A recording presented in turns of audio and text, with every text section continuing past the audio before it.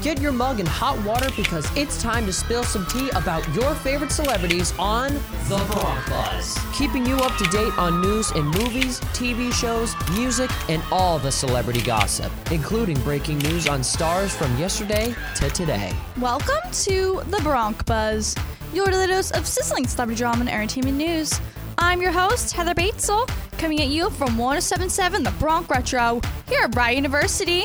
Today's Bronc Buzz is sponsored by Cafe 72 and Borough Market Restaurant Bar. Exceed your culinary expectations at Borough Market Restaurant Bar in Pennington.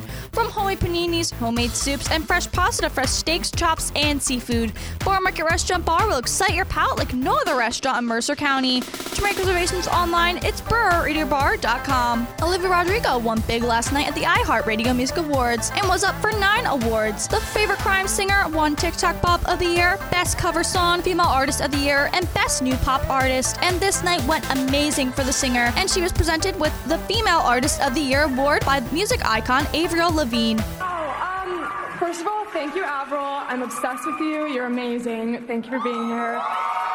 Olivia started off her speech with first showing love to Avril Lavigne and ended off her speech with being grateful for her family and fans for this amazing award. This award was given to the pop star based on her song Driver's License success in her last album, Sour. Miley Cyrus may not be making it to the As Un Si Un Eco Festival. The star was supposed to be a headliner for the festival for this Wednesday, March 23rd, but something unexpected has made quite a bit of a stir in whether or not she will be making this event or not. Cyrus's private plane was struck by lightning and was forced to take an emergency landing. Miley has released a few statements on this scary event, saying her crew, band, friends, and family who were all traveling with her are safe after an emergency landing. It's unclear whether she will get to this festival in time to perform, and unfortunately the festival has already been forced to cancel shows on Tuesday due to weather, including performances from trending stars like Doja Cat and Machine Gun Kelly. Other news, Hillary Clinton has tested positive for COVID-19. The politician took to Twitter on Tuesday to announce that she's feeling fine despite experiencing mild cold symptoms after testing positive for the virus.